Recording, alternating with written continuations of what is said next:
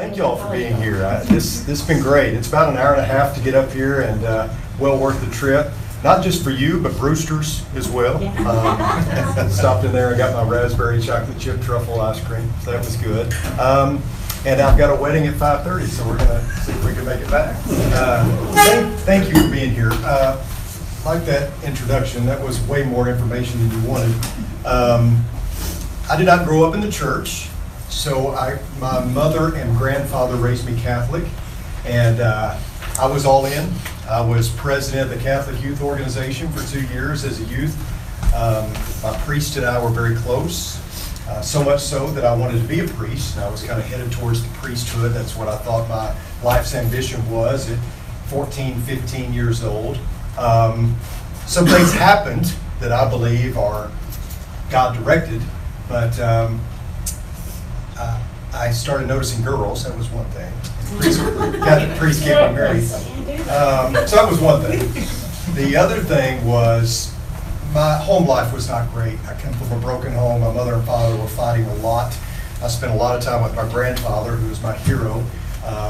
He was just a solid guy. He made sure that I went to Mass every time that there was a possibility to go. However, my grandfather was also very reasonable, very logical about things. And I remember coming home one day from school. It was during Lent. And during Lent, as Catholics, we didn't eat meat on Friday, but there was a loophole. You could eat white meat. You could eat fish, right? And so I came home one Friday, and I hadn't had lunch. And he said, "Why didn't you eat lunch?" And I said, "Because they didn't have any other options but burgers." And he said, "Well, eat a burger. I mean, God's not going to condemn you for that." You know, so that was kind of my grandfather. My parents divorced when I was 16. My dad sat me down and said that he was going to leave and wanted me to take care of my mother. And no 16-year-old should have to be charged with taking care of his mother. But my mother was had her challenges, many challenges. She passed away in 2014 from some of those challenges. And my dad and I are very close now. He was baptized in 2017, by the way. That was awesome. So I was on my way to the priesthood, and then, my parents are having problems. My priest gets arrested, and so he's taken out of my life. And so here I am trying to figure things out at 17, 18 years old, and I just fell away. I didn't go anywhere for a long time. I would, visit certain churches, and I was, kind of traveling down every road you could imagine, not probably knowing what I was looking for, or if I found it, what it was. And then I met my wife, Libby, and she had attended 7th and Moeller Church of Christ in Perryville, Arkansas. 7th and Moeller Church of Christ, I knew a lot of people there, but I was not going to go to the Church of Christ. Of all the places that I had gone and visited, I wasn't going there. We used to have a thing at the Catholic Church called Soup and a Sermon, where we'd invite different preachers to come in and preach a lesson while we had lunch, and the Church of Christ preacher would never come. And so in my mind, they were elitist. They didn't want anything to do with us. I don't want anything to do with you. But as only a pretty girl can do, my wife persuaded me, and I went to church with her one Sunday, and the youth minister was preaching that Sunday, Willie Sandlin. And Willie Sandlin preached a lesson that, I don't know, it just kind of hit me between the eyes. I also realized that everybody there, just about, I knew, not only that, they lived around me. And a lot of these people had invited me over for supper and things like that. Of course, now I realize what they were doing. They were trying to take care of me because they knew my situation, and also tried to live out the gospel. And so in 1997, my wife and I moved to Charlotte, Arkansas. I just bought a house in Charlotte, Tennessee, which is kind of cool. But moved to Charlotte, Arkansas. I was the head basketball and baseball coach there at 24 years of age. So I was 6 years older than the seniors. I wore a baseball uniform to coach baseball, and the umpires always thought I was one of the kids. But anyway, I get up there, and my superintendent is an elder in the Charlotte Church of Christ, church of 40, 50 people. Ralph Wallace was the preacher. He split time with Chuck Crow, who was a counselor at the nearby school. And I asked Ralph Wallace to come over to the house. I had a lot of questions for him. And I began firing at him. What does Church of Christ doctrine say about this? What does Church of Christ doctrine say about that? And finally, Ralph stopped me. He was in his 80s. He stopped me and he said, "Chris, I don't have Church of Christ doctrine. I have a Bible. And that's all you need." And I thought, that makes sense. At least in theory, that made sense to me. Now, I mean, obviously, there are a lot of different interpretations, a lot of different people have about the Bible, but to just follow the Word of God made a lot of sense to me. And so in October of 1997, I was baptized, became a Christian, and about 4 years into this coaching gig, 5 years into it, a friend of mine that I worked with, her husband was a deacon over the youth at North Heights in Batesville, which was the big town close to Charlotte. And church there was about 350, and James asked me, he said, "You don't know of anybody that want to be a youth minister, do you? We're looking." And I said, "Well, what about me?" Well, he loved the idea, but this was 1999. I was baptized in 1997. I knew about this much.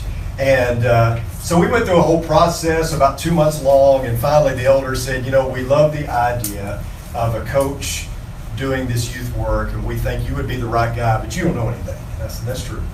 He said, "We're going to send you back to school. So we'll pay for you to take 2 classes a semester at Harding. We'll pay for your gas to drive down there and back, and we'll buy your books." I said, "Okay, let's do it." And so that started a journey that after 4 years, the preacher, Steve Norris, came to me and he said, "Chris, you know, this youth thing that's great. You need to preach." I said, "Okay." Well, my wife was driving back and forth from Jonesboro, Arkansas, where she was teaching, we lived in Batesville, to Fayetteville, Arkansas, 1 night a week, which was 5 hours. She would get home at 2 in the morning and get up the next morning and drive to Jonesboro, which was an hour. As you know, God would have it in my plans, we end up in Cassville, Missouri, which was 60 miles from Fayetteville. She drove back and forth and finished her doctorate while I preached there, and then we ended up in Abilene, Texas, where she's been at ACU, and I've been preaching at Oldham Lane for 14 years until November. We moved to Dixon, Tennessee. It's been a great move, closer to family and all that. So that's kind of my story. I tell you that to say that from personal experience, and you can agree or disagree with me, from personal experience, what I found that I needed in the church was relationship. You know, let's just set aside for a minute authority of Scripture, you know, a church that stands on truth and all that. We're going to take that as a given, right? Outside of that, what is it that you need from the church? I think it's relationship, right? And believe it or not, I don't believe that it starts with relationships with each other. I'll get into that more in a second. Reminds me of a story. There was a family that went to the movies, and they walked in the theater, and the little boy says, "I want some popcorn." And so the dad gives him some money for popcorn, so we're going to go ahead and get our seats. And it took a little longer than normal for the boy to get his popcorn, so he finally gets in, he walks in, but the theater is dark. They've already started the movie. And so he's walking up and down the dimly lit aisles trying to find his parents, but he doesn't see them anywhere, and he's getting desperate, he's frantic. And so eventually he just goes to the front of the theater and stands up and he says, "Does anybody here recognize me?" I think there's a lot of people that walk into our churches every Sunday morning feeling like that little boy, isolated, disconnected, you know, asking themselves, "Does anyone here recognize me?"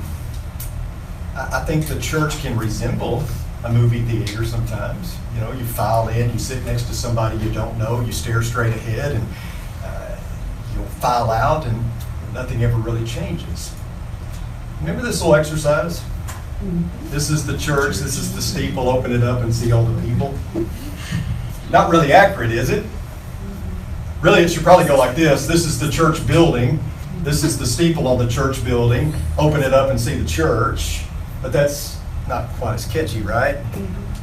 But unless and until we as Christians understand that the church is not a building or a place that you go to 3 times a week in an agreed upon time, unless and until we understand that the church is about people and not brick and mortar, until we comprehend that, we're never going to change who we are and what we're about.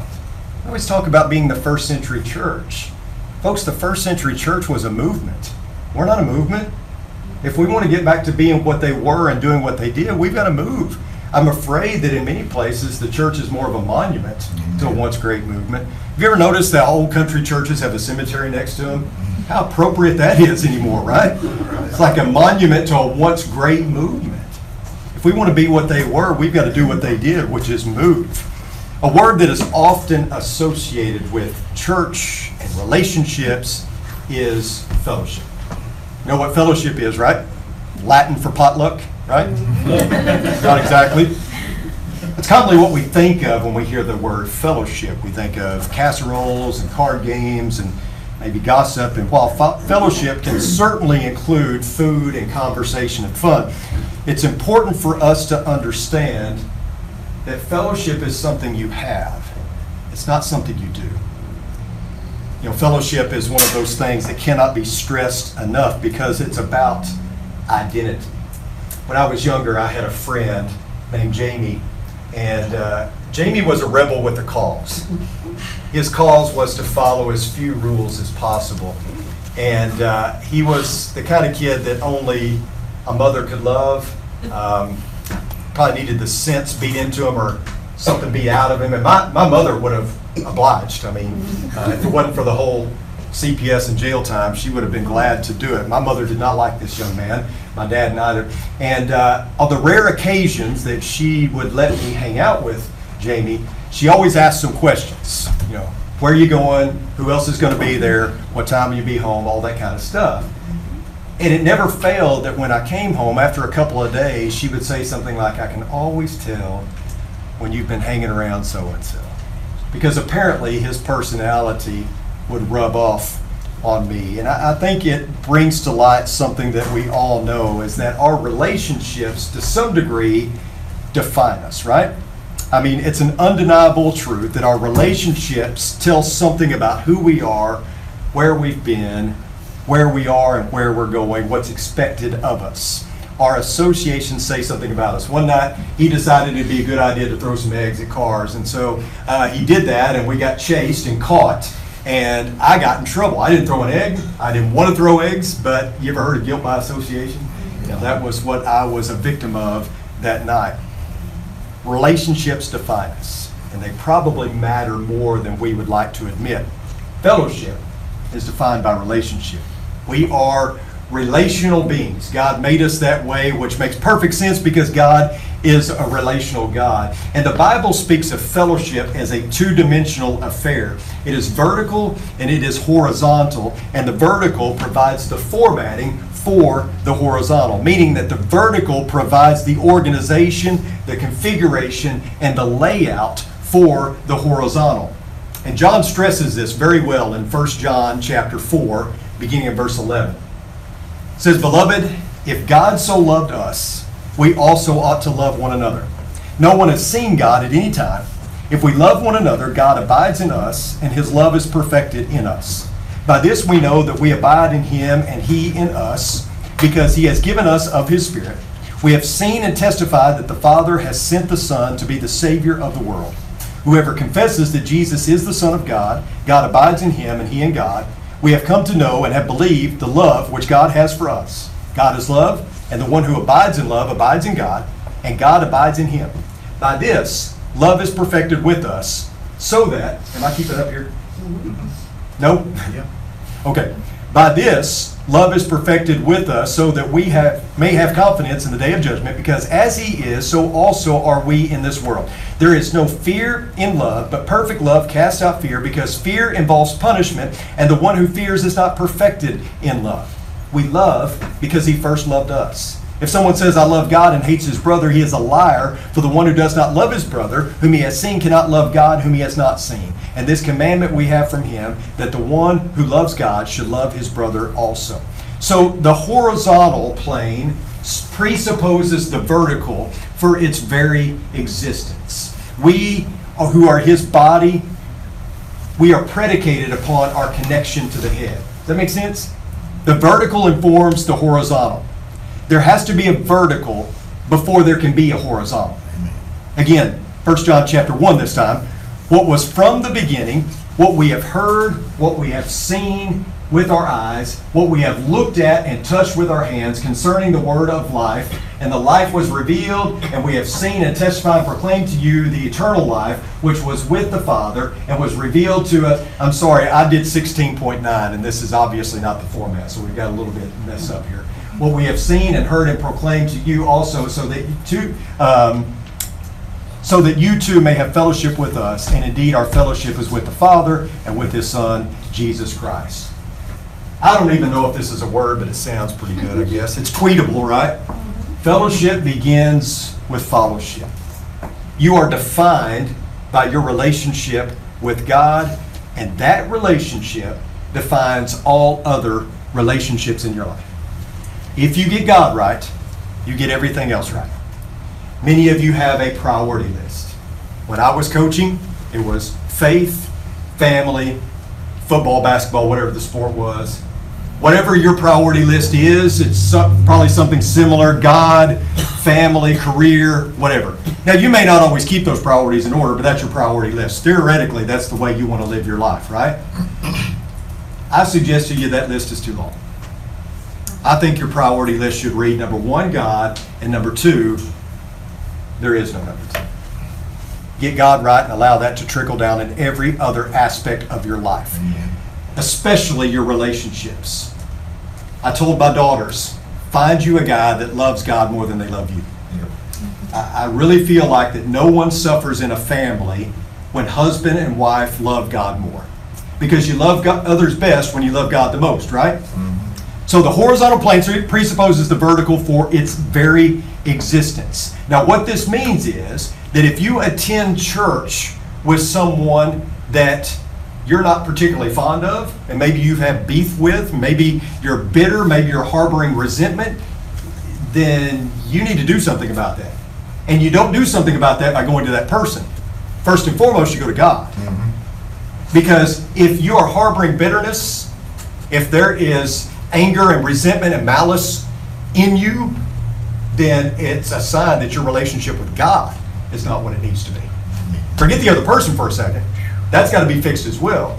But first and foremost, you fix things with God. Because you can't be right with God and not be right with your fellow man. Don't fool yourself into believing that the vertical can be straight while the horizontal is crooked. Because it just doesn't work that way. Matthew chapter 5 says, therefore, if you are presenting your offering at the altar, and there you remember that your brother has something against you, leave your offering there before the altar and go. First be reconciled to your brother, and then come and present your offering. So the implication is clear. If you want to be right with God, then you've got to be right with your fellow man. And in fact, that is so important that it comes before what?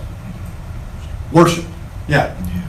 Don't be coming in here thinking you can worship God correctly when you have beef with your brother or sister. You need to go get that fixed first, and then come and worship me. John stated it this way: we love because he first loved us. If someone says, I love God, and yet he hates his brother or sister, he is a liar. For the one who does not love his brother and sister whom he has seen cannot love God whom he has not seen. And this commandment we have from him, that the one who loves God must love his brother and sister.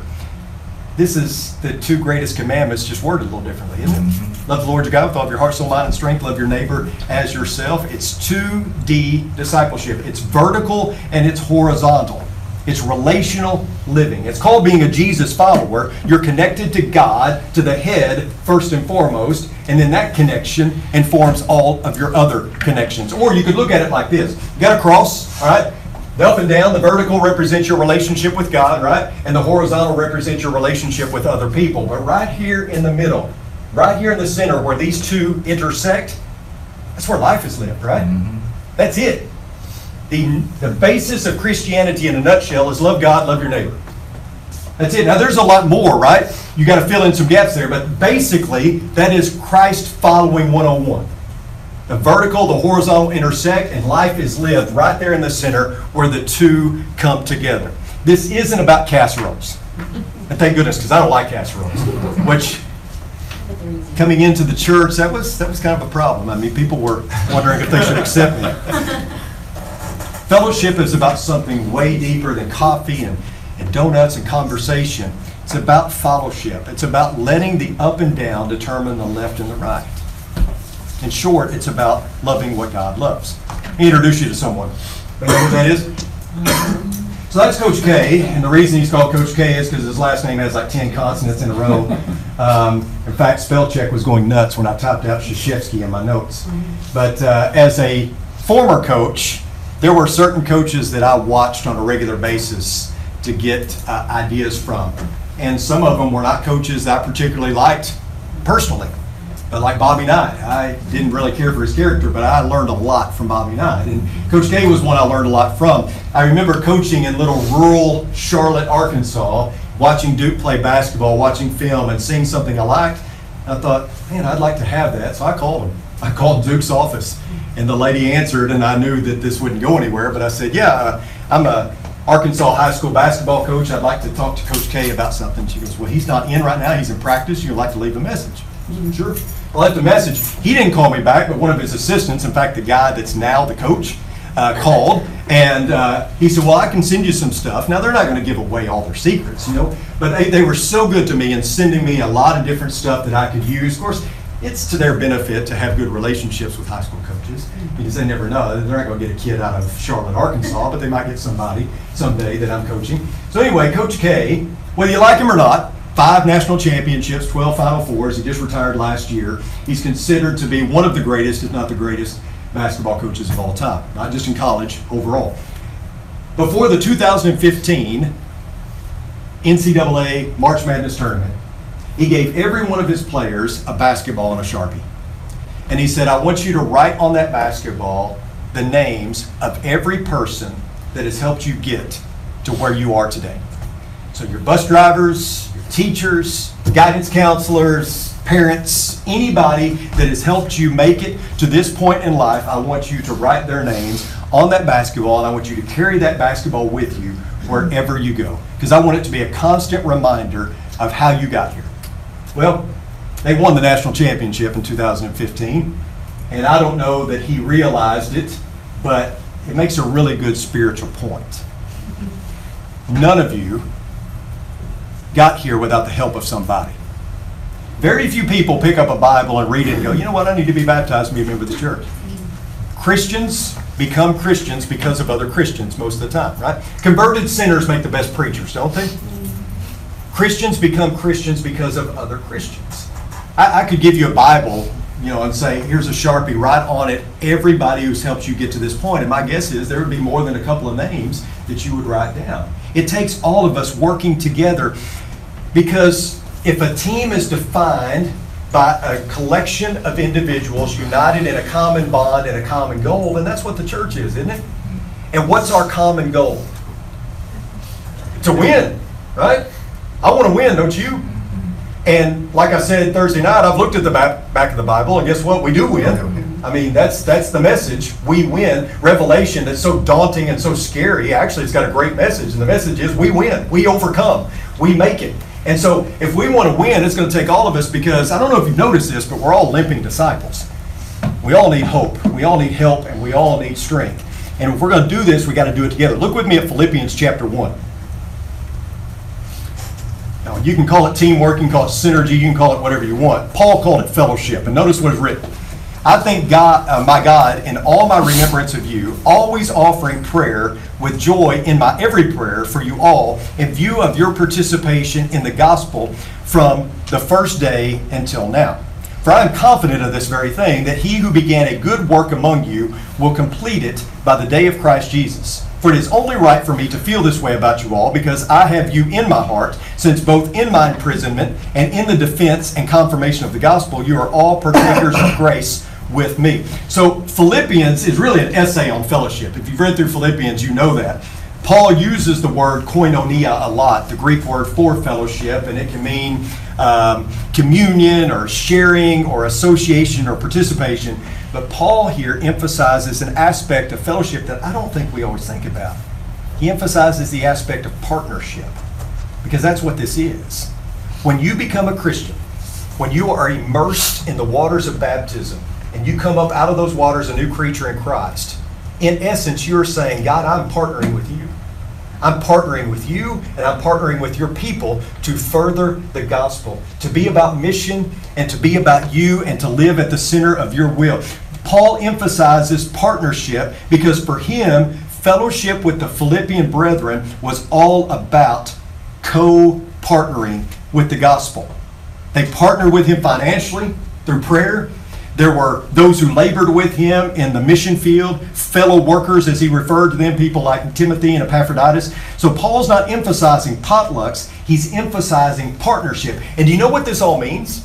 It's really encouraging, because what it means is every time you give money to the church, when you contribute financially in the offering on Sunday morning, when I don't know if they pass the plates anymore, but when you contribute financially, you're partnering with the church here in the things that it is doing in this community and beyond. When you contribute financially to, a missionary in Ecuador or, Africa or the remotest parts of the earth, you're laboring with them. When you pray for your elders, for the preachers, you are partnering with this church and with them in the spreading of the gospel and the mission that they are trying to carry out. Some are able to go to Africa or Siberia or really remote parts of the earth. Some are able to contribute millions of dollars to build a preaching school or an orphanage. And I'm grateful for that. And I certainly don't want to diminish that, but many of us can't do that, right? But we can all do something. And all of it counts. All of it is important. We can pray, we can give of our time and our energy. We have to do something because fellowship equals partnership. You weren't saved to sit. You weren't saved to sour. You weren't saved to soak. You were saved to serve.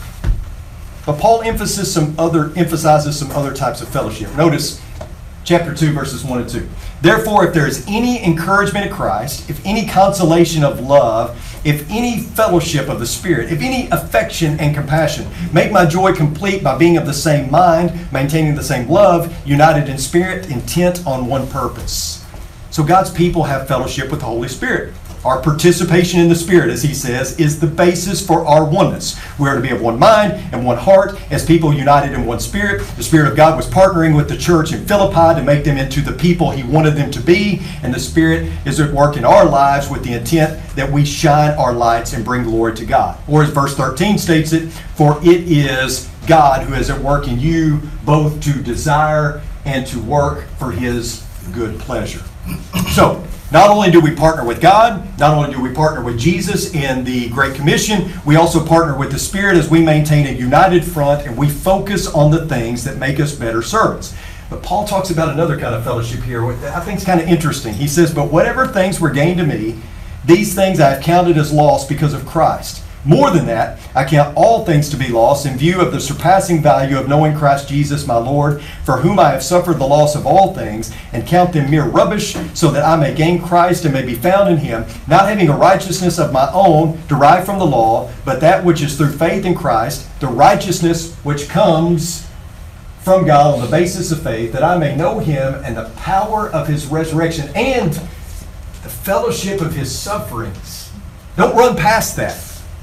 Being conformed to his death, if somehow I may attain to the resurrection from the dead. The fellowship of his sufferings. You think about the magnitude of that statement. Paul viewed his suffering as a way to draw closer to Jesus. The result of his trials and tribulations was a deeper relationship with the Lord. And when the people of Philippi sent Paul a gift while he was in prison, they were sharing in his trouble, right? They were participating in his suffering. They were partnering with him in his mission as they sacrificed of their own means to try and lift his burden. Remember when Jesus prayed for fellowship? It's John chapter 20. I have it here. He says, I do not ask on behalf of these alone, but for those also who believe in me through their word, that they may all be one. Even as you, Father, are in me and I in you, that they also may be in us, so that the world may believe that you sent me. The glory which you have given me, I have given to them, that they may be one, just as we are one, I and them, and you and me, that they may be perfected in unity, so that the world may know that you sent me and loved them, even as you have loved me. Why would Jesus feel the need to pray for unity? And what would that answer look like? What would the answer to that prayer look like? Well, he says it. So that the world may believe that you sent me. That's it. That's the primary purpose for unity and fellowship and partnership. Unity is a huge draw because our world is so disjointed. I'm sure you've noticed this, right? That there's so much conflict, there's so much animus, and you can get on Twitter and it's like a bathroom wall. I mean, all Twitter is you're an idiot, no, you're an idiot. That back and forth all the time. You look in the world around us, there's racial division, there's division on campuses of colleges and universities, there's division in politics. I mean, everywhere you turn. People don't need a soap opera when they come to church. They got enough of that in their lives. So when they come to worship, when they come to get together with fellow Christians, They should enjoy something way different than what the world has to offer. And when other people see that, it's a draw. I mean, people are dealing with so much in their daily lives, and then they see us as a people united in a common bond, striving for a common goal, and they're attracted to it. Not everybody, but many are. They're thinking, you know, I want what that person has. I want to be a part of that. I've got so much dysfunction and disjointedness in my life. I want to go somewhere where people get along and they love each other and they show it, right? We have the wonderful opportunity to give people a front row seat to the grace of God. It's a beautiful thing. To show people that we are partnering for something that is bigger than ourselves. Am I on the right track? I mean, is that kind of what you guys have experienced? I just know me personally coming into the church, what I needed more than anything was relationship. And as a preacher, I feel an awesome responsibility to every week give people hope. Yeah, I feel like that is my responsibility that when the people leave on Sunday, that they don't just have more information, but that I have hopefully incited transformation. It's not my goal to give them a lecture or stand up and give a book report every week. That's not what I'm there to do. My goal or my job is not to just disseminate information. My goal is to incite transformation.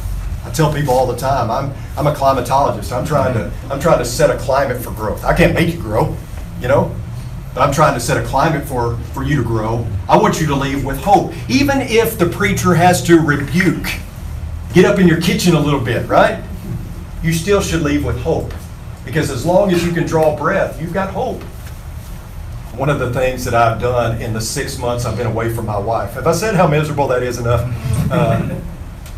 One of the things I've done is Coach Parker, the Dixon County High School baseball coach, has said, hey, you used to coach baseball. I said, yeah. He goes, rather than sitting at home crying all the time that your wife's not there, why don't you come help with baseball? So I've been coaching baseball for the last several months, and it's been great. Kids are great. It's a great way to get involved in the community. But one thing Coach Parker always says, he just beat cancer. He's 53 years old, just beat cancer, and he tells the boys every day, he said, man, it's a great day to play baseball. He said, you're vertical and you're ventilating. And that's always good, and I love that. And I want people to leave our worship service feeling like, you know what, I may be down and out, I may have gotten scolded a little bit. I may have, you know, that preacher may have stepped on my toes or my heart, but there's hope. Every preacher should answer the question, so what? Right? Every sermon should answer that question. At the end of it, okay, I hear what you're saying, preacher. I need this. I should do this. Whatever it is. So what? How do I? What's the application? How do I do better at this? So what's the application for this? What's the so what? Well, it's not just about what you need from the church, it's about what you can contribute to the church as well. Because I'm afraid that all too often we come into the church with a checklist of things, and if the church doesn't meet that checklist, whatever it is, we're out the door. Now, some of the items on that checklist are very important, and you should leave if they don't meet those. If they don't respect authority of Scripture, you need to be out the door, you know? But a lot of the things that I've noticed in my time as a minister, my short time as a minister, is a lot of the things are consumeristic. And I don't see too many people entering into the church saying, what can I do to make this place better? How can I contribute here? Can I partner with this group of people to make this church the best that it can be? You know, there's a humbleness that has to go along with that, right? So it's not just about what you need, it's what you can do to meet the needs of the church. Politics drives me nuts. I don't talk about politics much because it drives me bonkers. But I have seen Christians that will accept mediocrity in politics, and they'll vote for a candidate as long as he agrees with them on one issue. He may be scum of the earth in every other area of his life, but as long as he agrees with me on one issue, but not the church, got to be perfect in every way, or else I'm out the door. It drives me crazy. Folks, if you find the perfect church, don't go there. You'll run it. Because there is no perfect church. You know why? Because there's people. And people are problematic. They just are. But how can we make it better? Can we be a part of the solution or part of the problem? And so I would suggest to you, in order to partner with a church, ask the question, what can I do? How can I get involved? How can I help? How can I make this church the best it can be? And instead of always expecting people to come and to cater to you, take off the bib, put on an apron, and get ready to go to work. Right? At some point you got to do that. You are responsible for your own feeding and for your own growth and development. As the preacher, I can be like the mama bird and chew up the food and drop it in your mouth for a while, but eventually you're going to have to learn to fly on your own and feed yourself. At some point you've got to learn to be a self-feeder and grow and mature. If you're only getting nourishment twice a week at church, it's not enough. Because I don't know about you, I eat every day, more than once a day.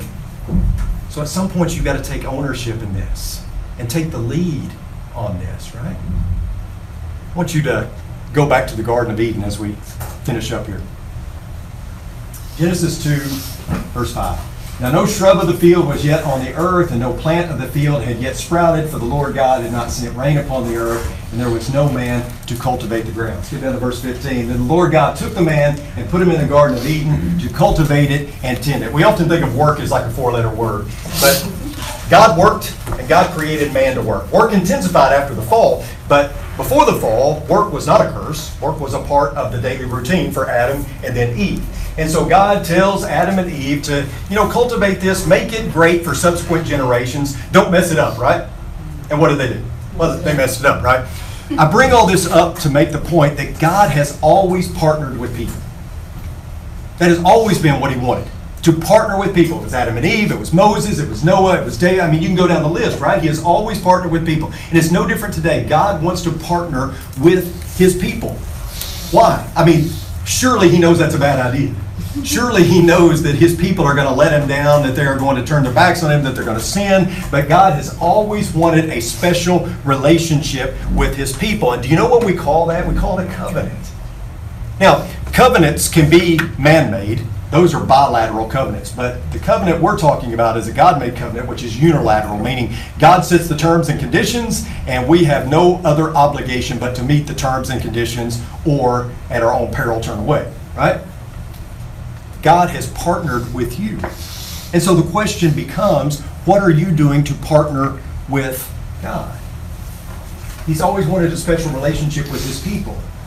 He's given us a garden. So what are we going to do with it? Another coach. May know who that is? Oh, I got the name up there, so you do know it. Many people believe this is the greatest coach in basketball history, John Wooden. He always said that a man who puts the ball through the hoop has 10 hands. It's absolutely true. As a former basketball coach, I can tell you that is absolutely true. If you have one kid that's putting the ball through the basket more times than anyone else, you're probably not going to win much. We're a team. And if we're going to win, it's going to take all of us. All of our hands. Questions? Comments? This looks like a good group. There's a bunch of young people in this room. Please understand me when I say this. You're not the future of the church, okay? You're the church. You are the church right now. So go change the world, okay? Let's pray. Most kind and heavenly Father, we thank you so much for this day, for these people, for this church, for this seminar, for everything that you have done for us and will do for us in the future. God, may we partner with you and be your hands and feet in this world, and may we serve you to the best of our ability, and may we seek to be the best for you that we can possibly be. We love you, and it's in your Son's precious name we pray. Amen.